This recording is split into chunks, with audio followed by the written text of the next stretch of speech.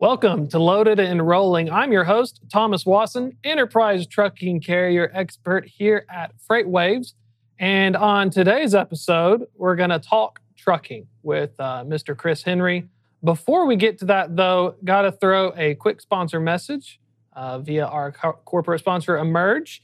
This Loaded and Rolling episode was made possible by our sponsor, Emerge, focused on empowering and growing meaningful supply chain relationships. Emerge is a proud sponsor of the Loaded and Rolling community. Through its freight procurement platform, Emerge offers solutions that enhance the spot and contract procurement processes, enabling shippers to make the most strategic decisions possible. Learn more at www.emerge.com.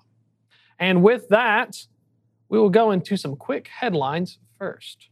So, headline number one is record fourth quarter earnings by trucking carriers. So we're starting to see a few of the publicly traded trucking companies post their earnings. What makes it important? The larger the trucking company, if you have it in your portfolio, it's kind of like a canary in the coal mine for the economy. So look to trucking first, and eventually we'll see retail and other indices follow suit. So what we have, first one is J.B. Hunt. We have definitely, first off, discussing operating ratio. You're going to see in this image here with J.B. Hunt, we're going to have looking at revenue and OR. The key thing to look at is operating ratio. So if you're 80% or below, you're doing fantastic. If you're 90%, you're most large trucking companies. 95 to 100%, you're on the tail end of a business cycle or something's up. So operating ratio is imagined for every dollar. If I have a 80% operating ratio, I'm making 20 cents of that in profit. So OR equals basically your net income percentage. So we see JB Hunt here. We go from 92.4% down to 90.8%. We see a decrease of about 2%. And an operating ratio, that's actually a good thing. So, when we were looking at JB Hunt, revenue is up about 30% year over year, and operating ratio decreased. When you're so large like that, you're having a great opportunity to see that you're taking advantage of record spot market, record rates. And with the operating ratio going down, you also see that they're doing better internally and saving costs. So they're one of the top 5 trucking companies, according to FreightWaves' top 500 carrier list.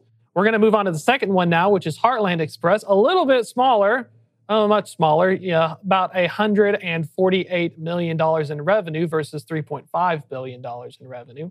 But what's really important to look at with this data is the operating ratio. So we go from 83.3% down to 79%. Heartland is indicative of a carrier with good pricing discipline. When you're pricing your network, you're making your bids and your decisions, you generally want to, decrease the amount of waste in your network. So when we're looking at this data here, you see that they're down maybe 5% on the revenue, but they're making up for it with a huge change of about 5% in operating ratio. So that's just more money in the bank. Finally, here we're going to PAM Transportation Services. This is one where revenue made a huge jump. You can check them out, obviously, with reporting on FreightWaves by Todd Maiden. All of these images came from FreightWaves. And what you're looking at here is you went from $104 million to over $150 million. You increased it 43.6%. And, it's remarkable. I think they win the MVP so far out of my list of 3, just because they went from an 87.6% operating ratio down to 79.3%. I'm throwing numbers at you, dear listener or TV watcher, but when we look at this, what's important to think about is, just how much this environment has created chaos for carriers, and we're seeing now in the financials their ability to adjust to it. Second topic, really quick, dangers of dwell. Inefficiencies are not your friend. I have here the wait time in minutes. If we look at this image real fast, and when you look at it, you're seeing that the blue line is where we're currently at, and then the smaller lines above it represent previous year's data. What do you see? The holidays got less hectic, and now it's going back up. Dwell time is increasing. The supply chain itself is struggling to keep up with demand. So if you ever want to look at it, wait time basically takes how long you wait in a location, and it goes from there. Now, finally, real fast, we have a sonar chart. Wanted to look at volumes real quick. At the end of the day, you're looking at blue. You're seeing right current year. We're still very high compared to 2018 and into 2019. That's kind of the key takeaway for this when you're looking at making decisions moving forward, just understand that with the volumes high, you're still seeing it in rejections. It's really hard for capacity to meet with demand. And you're going to continue to see this issue just because Class 8 orders, chip shortages, everything else under the sun is a headwind, and we're seeing it right now with increased inflation. So now, let's introduce our guest. With me today, I have Mr. Chris Henry, who has over 20 years of experience in transportation, currently the Chief Operating Officer at KSM Transport Advisors in Canada. Chris, welcome to the show. Thank you, Thomas. Thanks for having me, and congrats on the new show and the new newsletter. I appreciate it. We're super excited to have you on. I wanted to start off first. I know you've done some commentaries in the past with FreightWaves. I found one back from 2019, before the pandemic started becoming zero to redneck in my local parlance. Going in from 2019, it said less profit, more problems for truckload carriers. We look through some Q4 earnings, we see more profit, but also maybe more problems. If you knew now what we know now, 2 years in hindsight, would there be anything that you would look out for or tell yourself, hey, I need to pay attention to this? Yeah, well, in hindsight, the first thing, really the big thing was the pandemic. I was very much pessimistic at the beginning of the pandemic on how it was going to affect carriers' profitability, the driver situation, and it did negatively affect carriers for a certain period of time. But the tables turned very quickly, and I had no idea. I never saw that coming. So I was very much a sky is falling person. And in hindsight, when you look at trucking, chaos typically, when chaos enters a picture, whether it's a weather event or this very once in a generation event, chaos typically means positive things in terms of demand and also freight rates.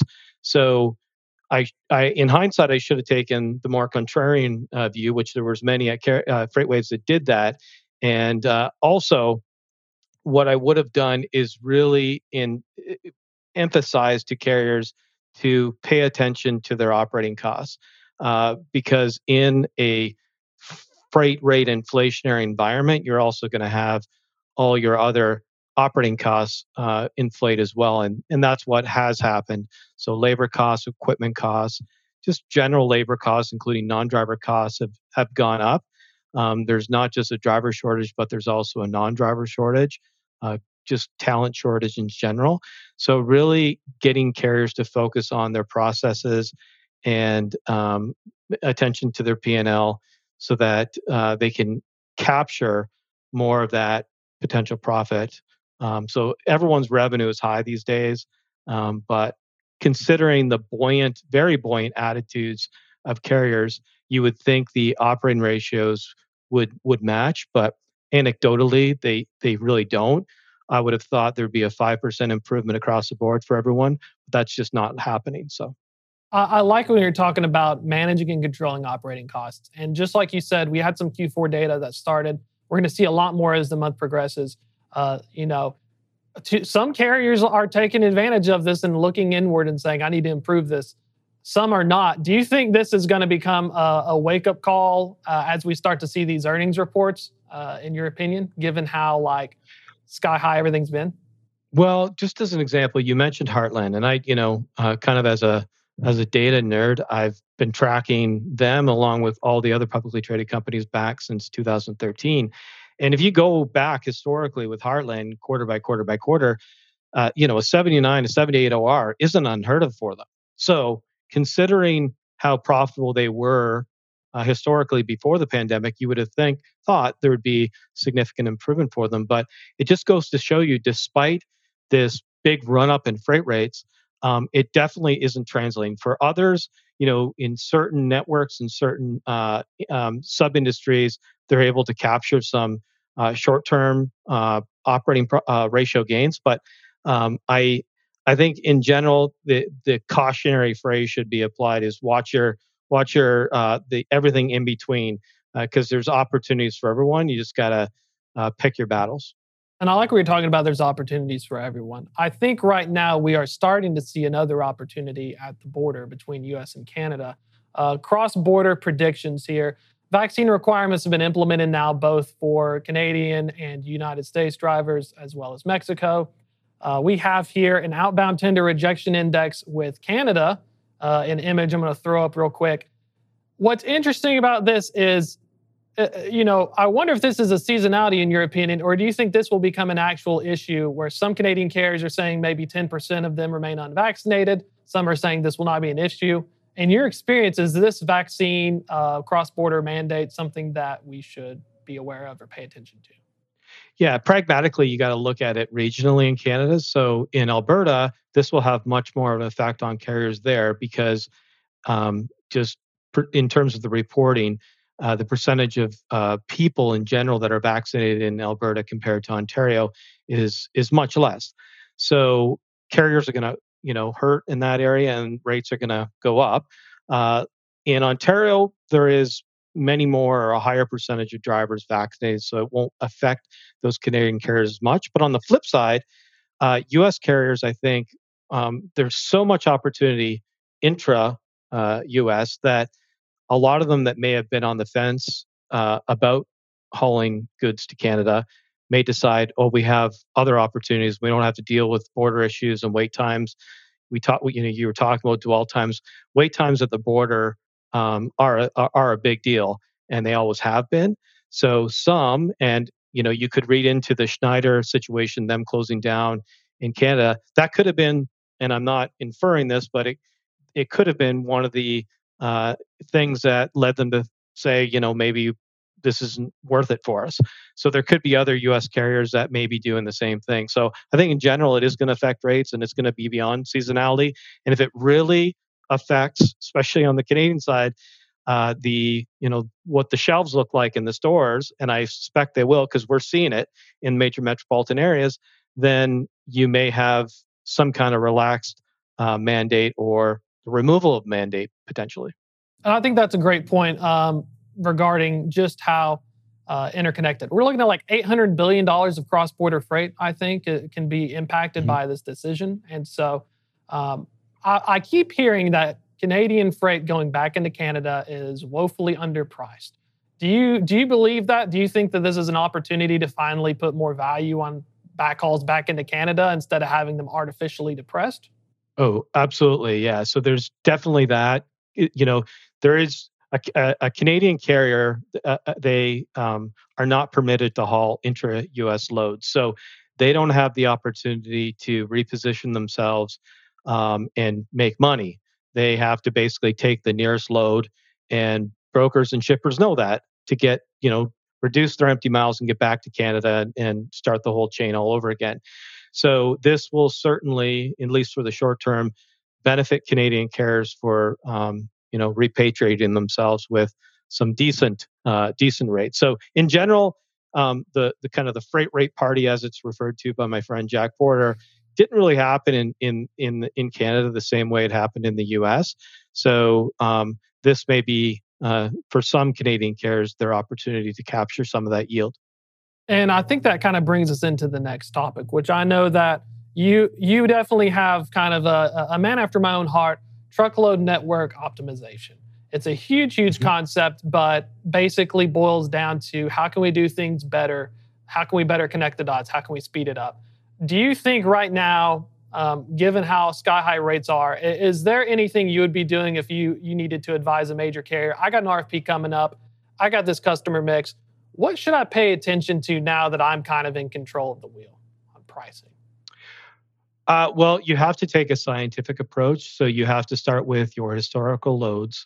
And we have a model that determines basically a yield pricing or a yield calculation based on not only the financial components, so the amount that load was tendered for, but also it takes into account your operating costs and overlays that with an element of time. So basically, it's what it's doing. It's taking into account yield as well as velocity.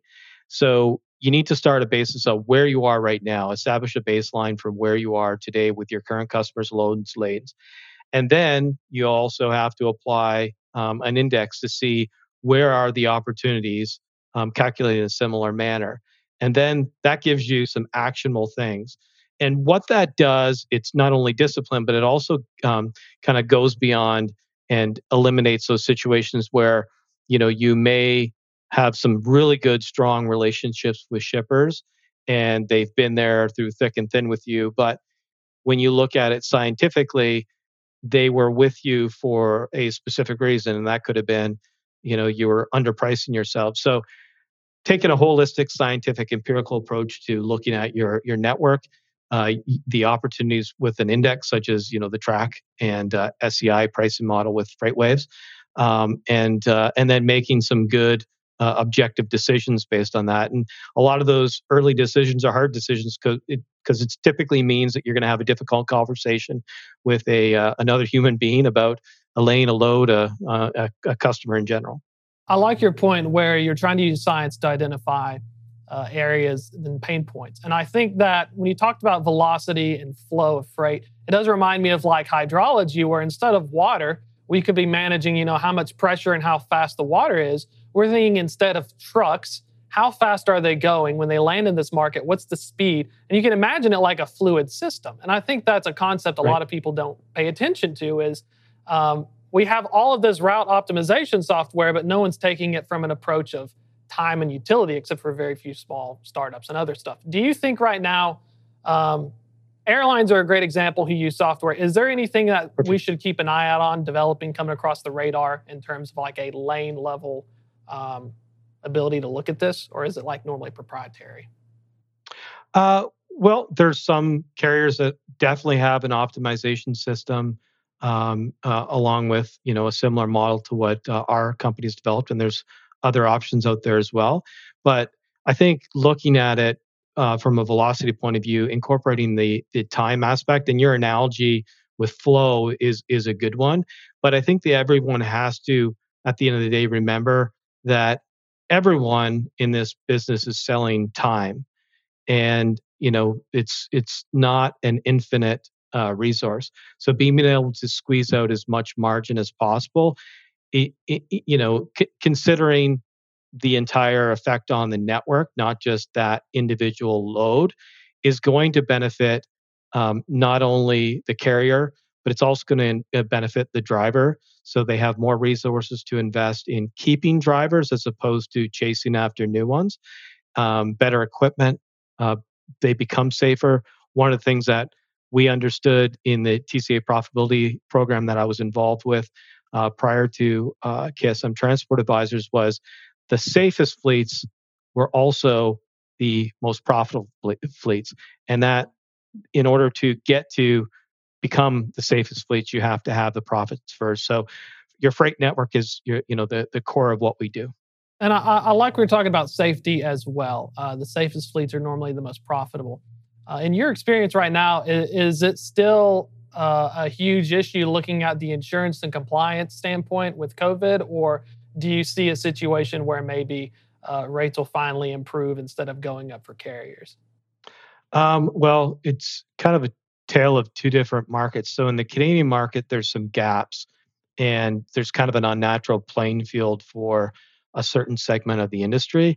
And so essentially, there's a market called facility in Canada where if you don't have a good safety program and a good safety record, you can enter this facility program, but they don't have a roster or a mark to market on the number of trucks you're operating or miles on a very time sensitive basis. So you could be paying $50,000 per truck per year, no kidding, but you may have 100 trucks, even though the insurance was contemplated after about one truck. So it's kind of unnatural, and that will be something that will be corrected in future time. But based on what I see, if you're safer, there are going to be some new market opportunities, or a safer carrier, and you have a good focus and a mission focused on safety. There's going to be some activity-based insurance companies and models being offered to you in addition to the traditional captive markets where you're kind of self-insuring yourself. So you're betting on yourself. So I think it's going to be a carrier market in future years for the insurance in the insurance market for carriers if you're serious about safety. If you're not, it's going to get much worse. So definitely safety first, as they always say. Final question here I'm thinking about. It's kind of a bigger topic. Trucking mergers and acquisitions. We've seen a bunch in 2021. Werner has bought capacity. We've got, moves by Schneider and a few others. Do you think this will continue to persist? In your opinion, is it better to just buy a few extra trucks or kind of try to organically grow them?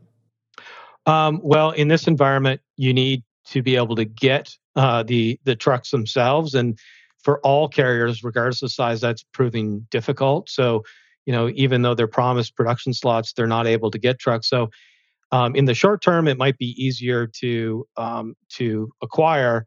But a lot of times, just like in any other industry, when you acquire someone, the emotion kind of takes away from the reality of the situation. You're merging people, you're merging systems, sometimes very different TMSs, and just the cultures. So that's very difficult, has a lot of friction involved, and it takes a very strong set of leaders in order to, do that properly. So if you're already kind of run off your feet, taking on another carrier at this point, because multiples in terms of valuations are inflated because of the financials. So typically, a company is going to be valued based on a couple of years of financials, and the last 2 years have been pretty strong for carriers. So you got that going against you, plus the chaotic freight market that we're currently in, and a lot of question marks about the future. But there are a couple that have done very well in this. The recent acquisition we saw Bison make of Hart in Maine, Sharp down in your neck of the woods was acquired by Christensen Transport out of Missouri. So I think you're going to see a lot more of those deals, relatively speaking, in 2022. There's lots of rumors out there. I actually have a conversation tomorrow afternoon with Peter Stavanovich at Left Lane Associates in Toronto, and he's been involved in a lot of the big name deals in the last little while.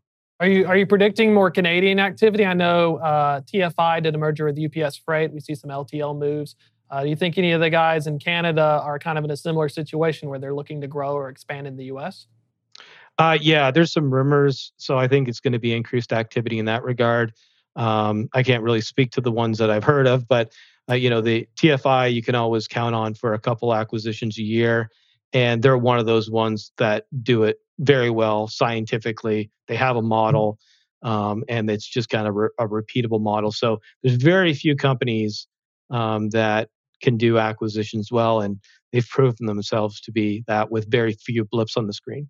Okay, and I think that's something definitely to keep an eye on as we move into 2022, especially that activity. Which I just like to take the time to really thank you for coming on the show again. I honestly had no idea just how, especially in Canada and the cross-border dynamics, that's something that I think a lot of people are going to have to start paying attention to, especially with what's coming up. Mm-hmm. So absolutely, there's a lot of questions, and I think we're going to have you back on to get some of these answers as well, because it's about to get crazy up north, in my opinion. But can't wait. We can find you on LinkedIn, or you can check out KSM Transportation Consulting at www.ksmcpa.com. Mr. Chris Henry, thanks again for having us, for coming on the show, and looking forward to talking to you again in the future. Take care, Thomas. We are about to hit a wrap for Loaded and Rolling, the podcast. And so if you would like, check out the newsletter at FreightWaves at Loaded and Rolling, www.freightwaves.com/loaded and rolling. You can also check out our podcast on Apple and Spotify, or you can also find it under FreightWaves. We have a nice TV player. And that is it for the show. I'm your host, Thomas Wasson. We are over now.